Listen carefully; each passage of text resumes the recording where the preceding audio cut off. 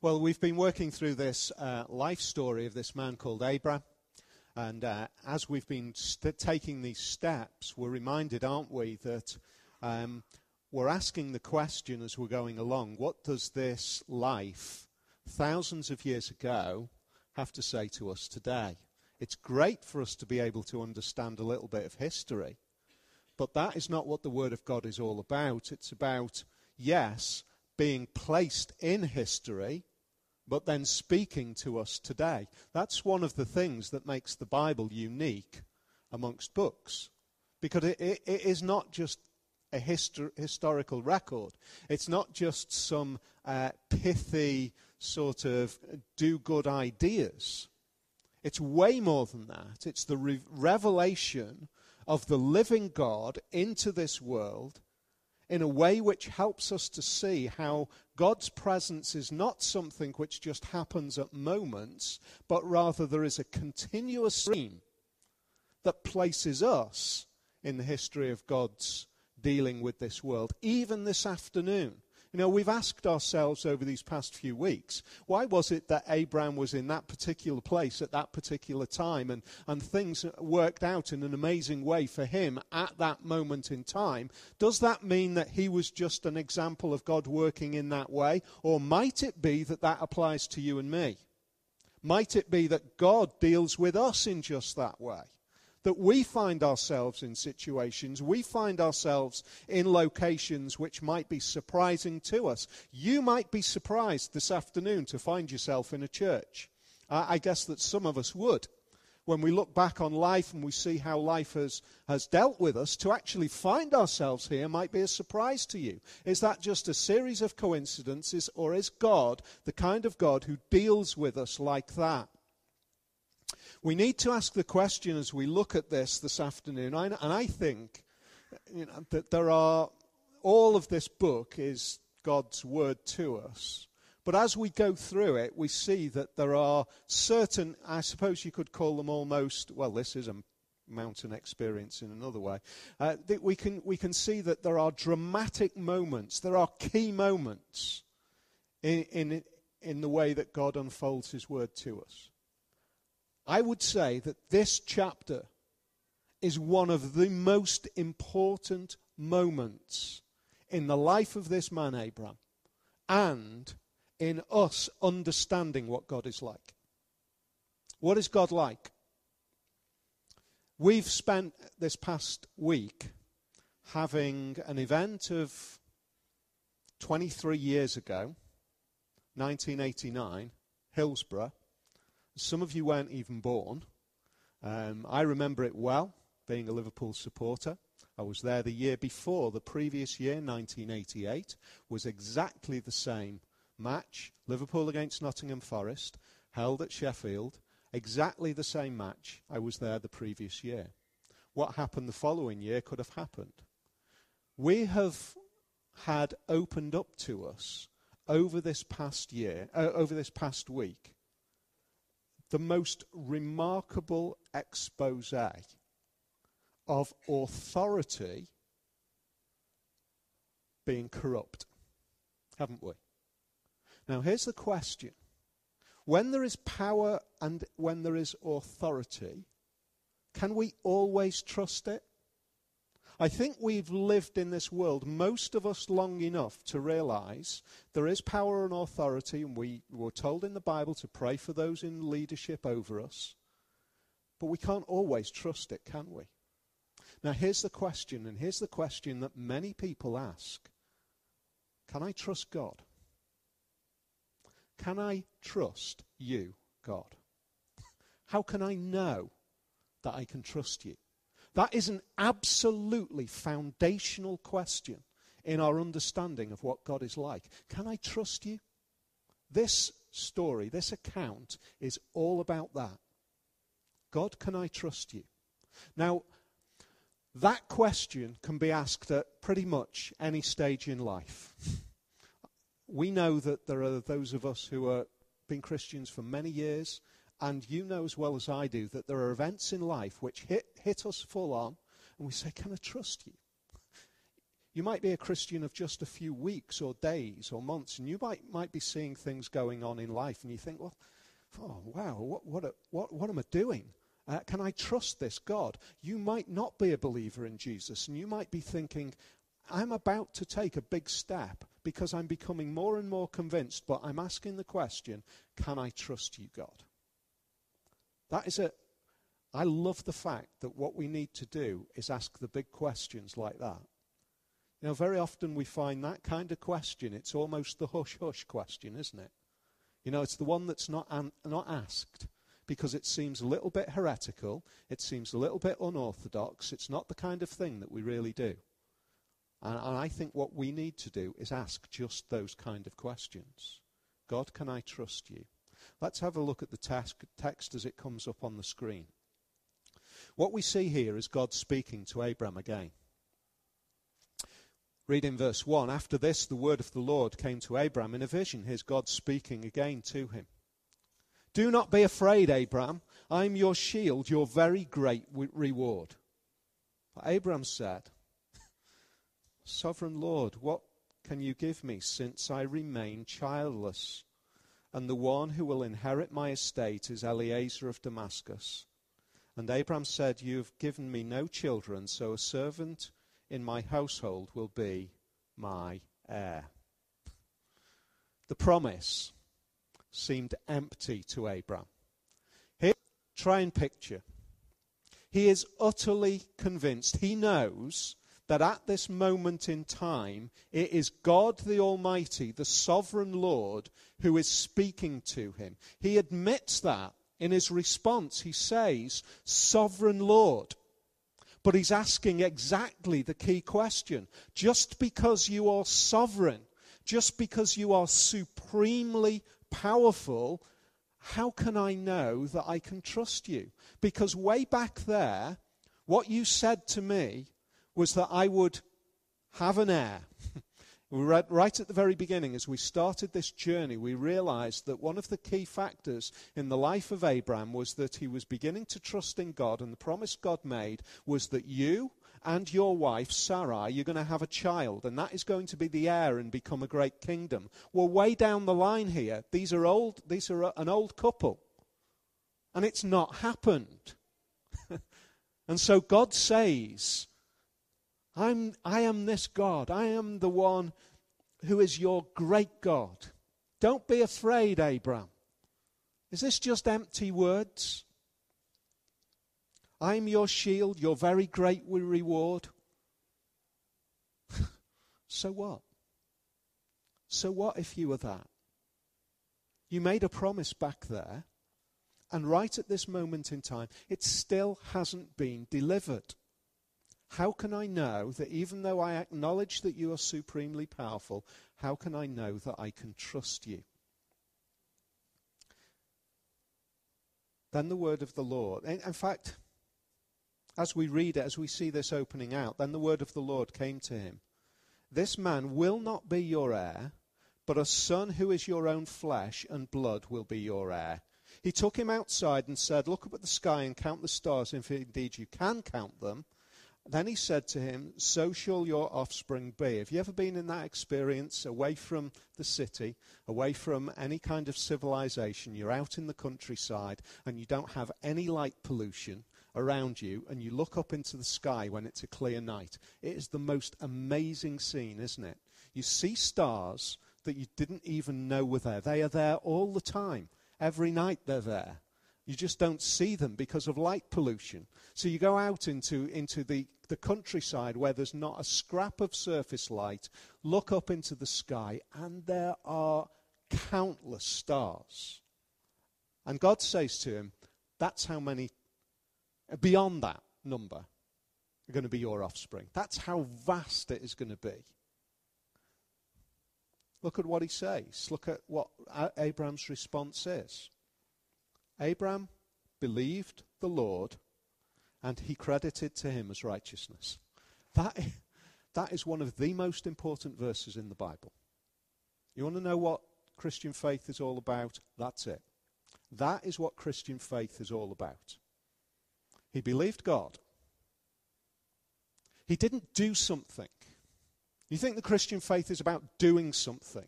I've got to do this, I've got to do that, I've got to do the other. And then I'm going to be, what? Righteous. That's kind of a Bible word for saying good enough, acceptable. That's righteous. So if I do all of these things, I'm going to be good enough, I'm going to be righteous. That verse says, how do we get right with God?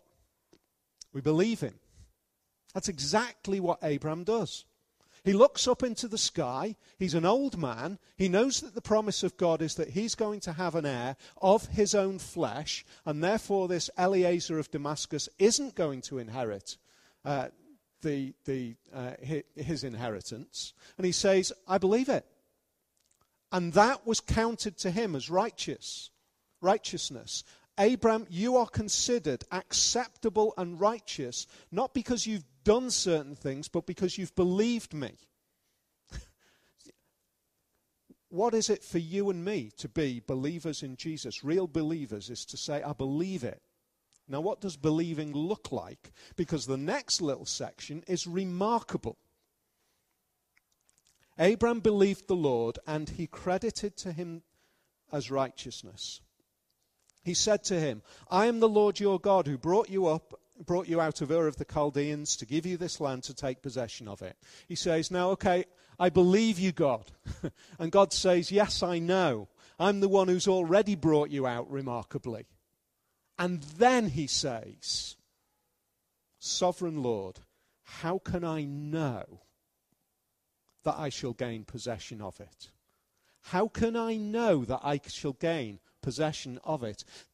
The sequence of this conversation is remarkable, isn't it?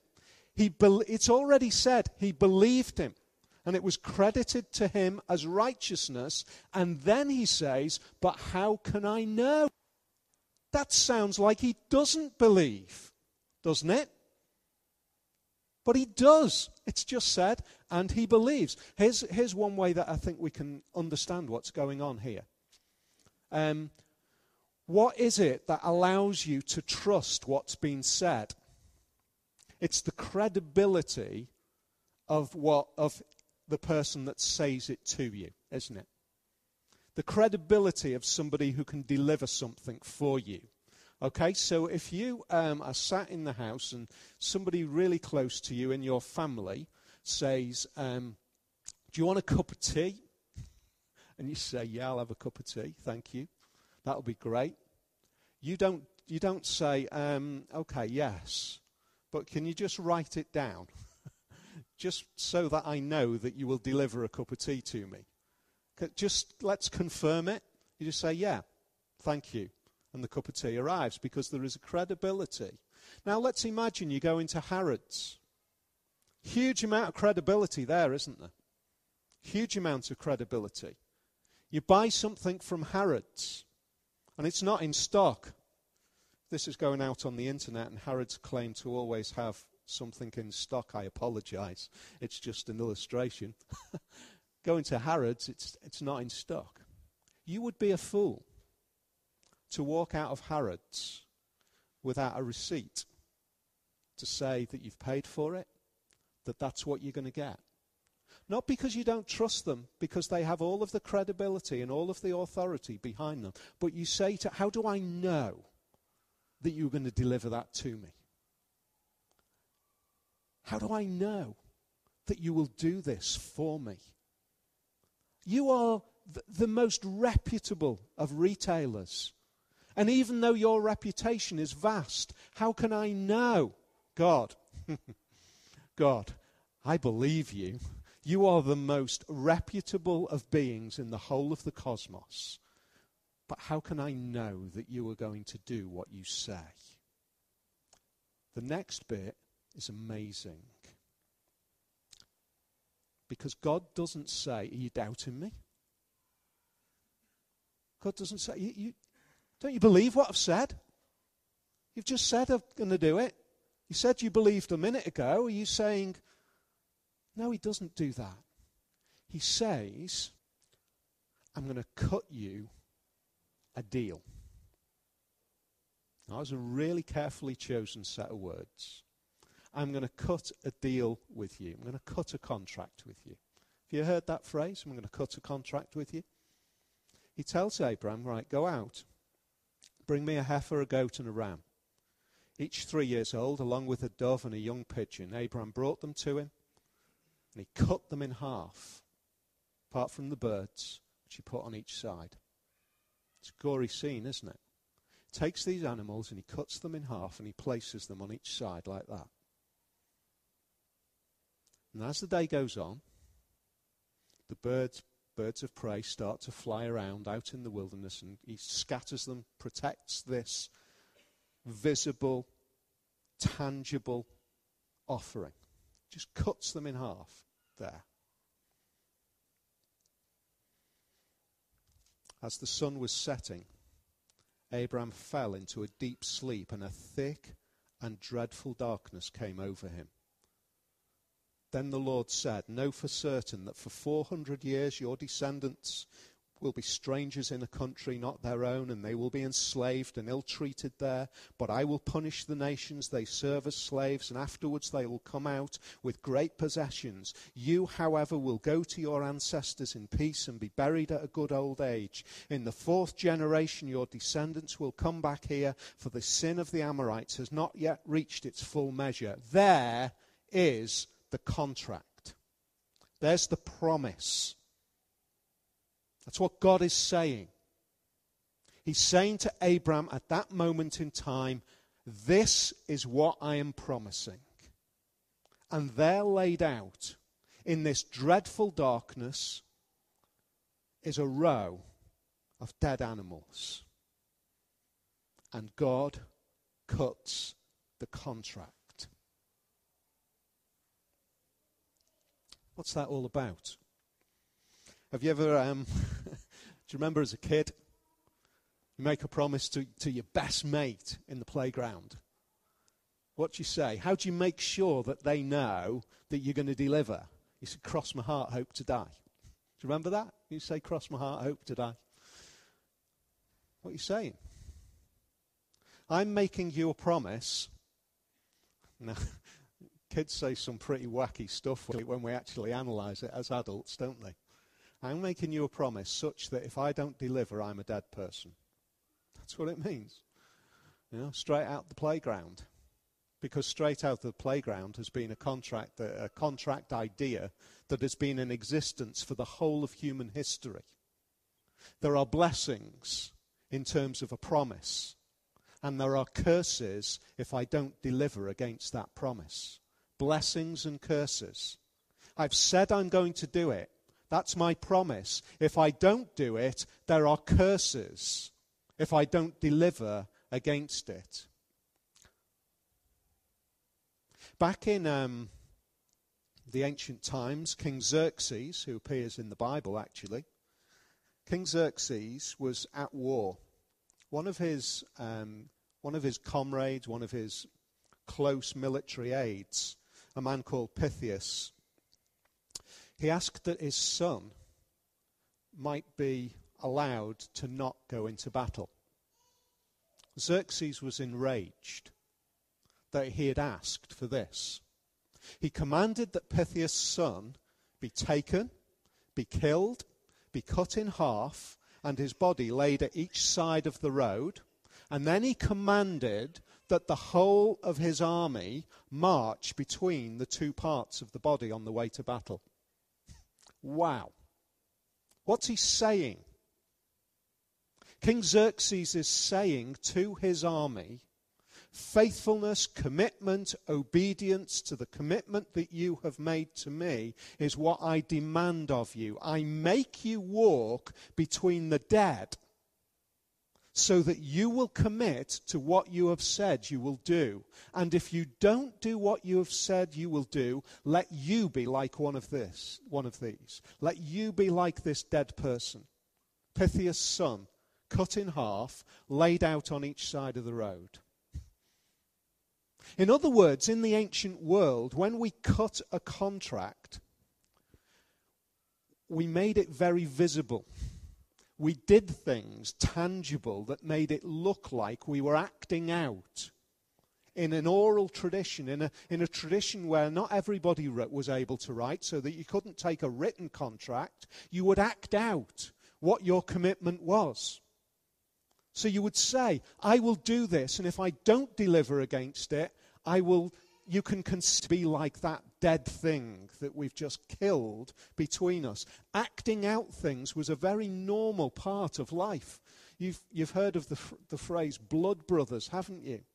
I think it was actually, was it a Willie Russell play? Blood Brothers. What are blood brothers?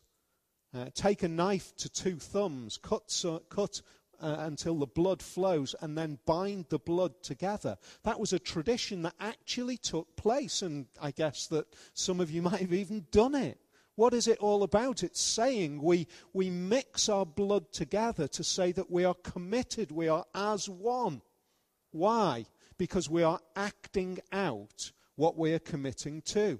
That's exactly what God is doing here. He's saying to Abraham, right, here's my promise. We've just read it. It's going to be 400 years. You're going to be in exile, and then you're going to be freed. You're going to be released. My people will be free. And we're going to act out the contract. We're going to act out the commitment. That's incidentally, there are some who would argue that this is exactly where the phrase cutting a deal comes from.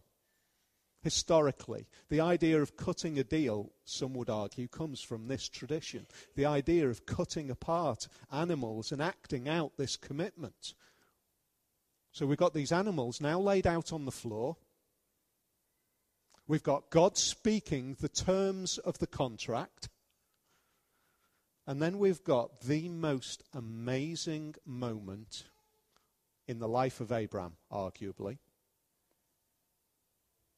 Because what we next have is the sun setting, when the sun had set and darkness had fallen. A smoking brazier with a blazing torch appeared and passed between the pieces. Wow.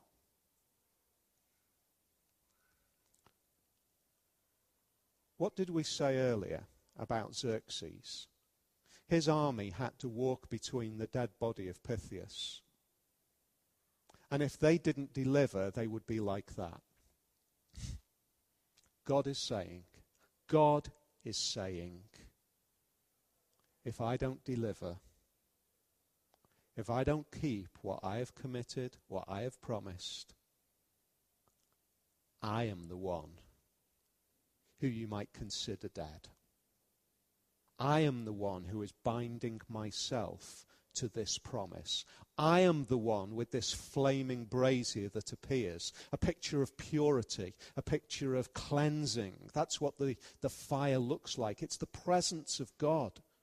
It's God saying in picture form, my holy presence is the one that is passing between those dead carcasses. I am the one who is committing to the promise. In every other occurrence of the ancient carcass rite in the ancient world, every other occurrence that we know, it is the weak that walk through.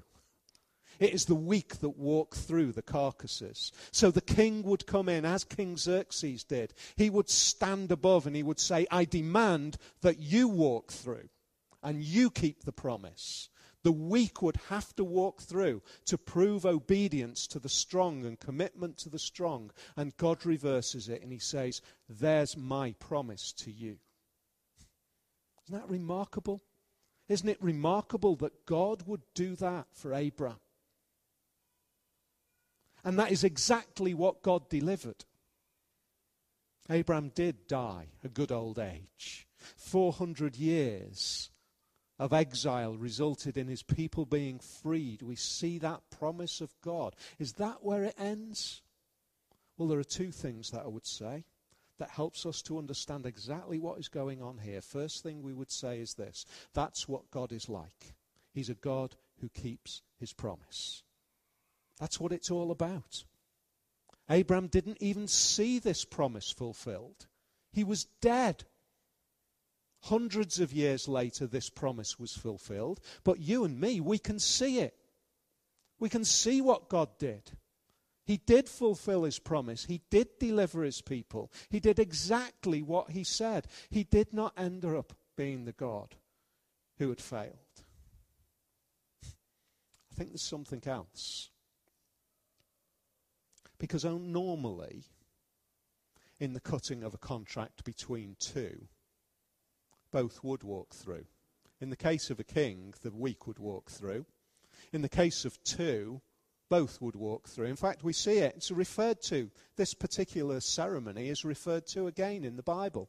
Jeremiah chapter 34 and verse 18, we read this. Those who have violated my covenant and have not fulfilled terms of the covenant they made with me, I will treat them like the calf they cut in two and then walked between its pieces. So here in Jeremiah, there are those who have made a commitment to God, and they've walked between the pieces, and then they've failed to keep that commitment. Jeremiah chapter 34, verse 18, and God says, I will hold them to account for failing to keep the commitment. I will hold them to account. I will consider them to be like the dead carcass. Because most commitments, it would both would be walking through. God has made demands of Abraham. He says, this is what will happen, and this is what you've got to do, and this is what I will deliver. We've looked at those in previous weeks. And now God is the only one who walks between the pieces. What he's saying there is, Abraham, if I fail, you can consider me dead. But if you fail, you can consider me dead. Only one walks through. Is that what God's like? 2,000 years later, there's another moment where there's profound darkness.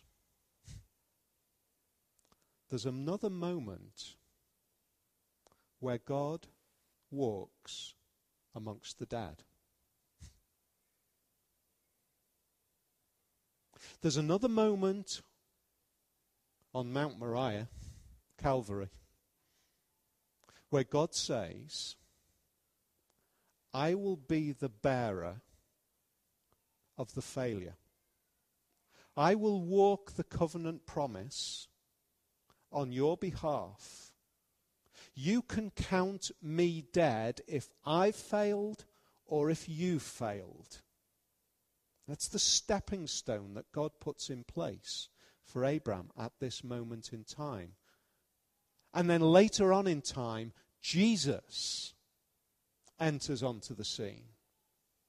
And he reenacts this in the most remarkable way, the most clear and powerful way, because he said, here's the promise.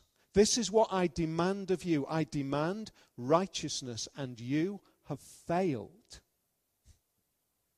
What would the natural outcome be? I demand that you walk amongst the dead. I demand that you walk between the carcasses and become as one of them, dead. But God says, but I will walk through. I will walk through. I will stand there in this. Do you see what we see in the verses here? Verse 12, as the sun was setting, Abram fell into a deep sleep, and a thick and dreadful darkness came over him. There's another moment when Jesus enters into a deep sleep, a sleep of death, 3 days, and a dreadful darkness covers the land when God the Father blocks out the sight to his Son. When there is a tremendous cosmic separation of mystery between Father and Son, and where what happens? One gets cut off. One gets cut off. Why? Because God keeps his promises. He is a promise-keeping God. He is a deliverer of covenants. And you know, the amazing thing is, He knows that you and I are not deliverers of covenants. He knows that you and I are not promise keepers. We're promise failures. We're covenant breakers. He knows that. Are you frightened of admitting that to God? He knows it already. He's not shocked by that. He knows that we're promise-keeping failures. He knows that we're covenant-keeping breakers. He knows exactly what we are like. And he says this: although it would be natural for me to demand that both of us walk through that, and I'll keep my side of the bargain and you keep your side of the bargain, I am the kind of God who loves you so much, and I will keep my promise. I will uphold the righteousness that I demand, but I will do it by me walking in your place. I'll die. I'll be the one who walks amongst the dead.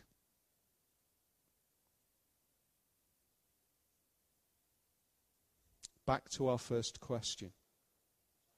How can I know? How can I know that I can trust you? A week where we've been shocked by what power and authority can do, and to twist it to such corruption. How can I know that you won't do that? How can I know that you will deliver? I know that you will deliver because you have delivered already. In a timeless sense, Jesus has kept the covenant.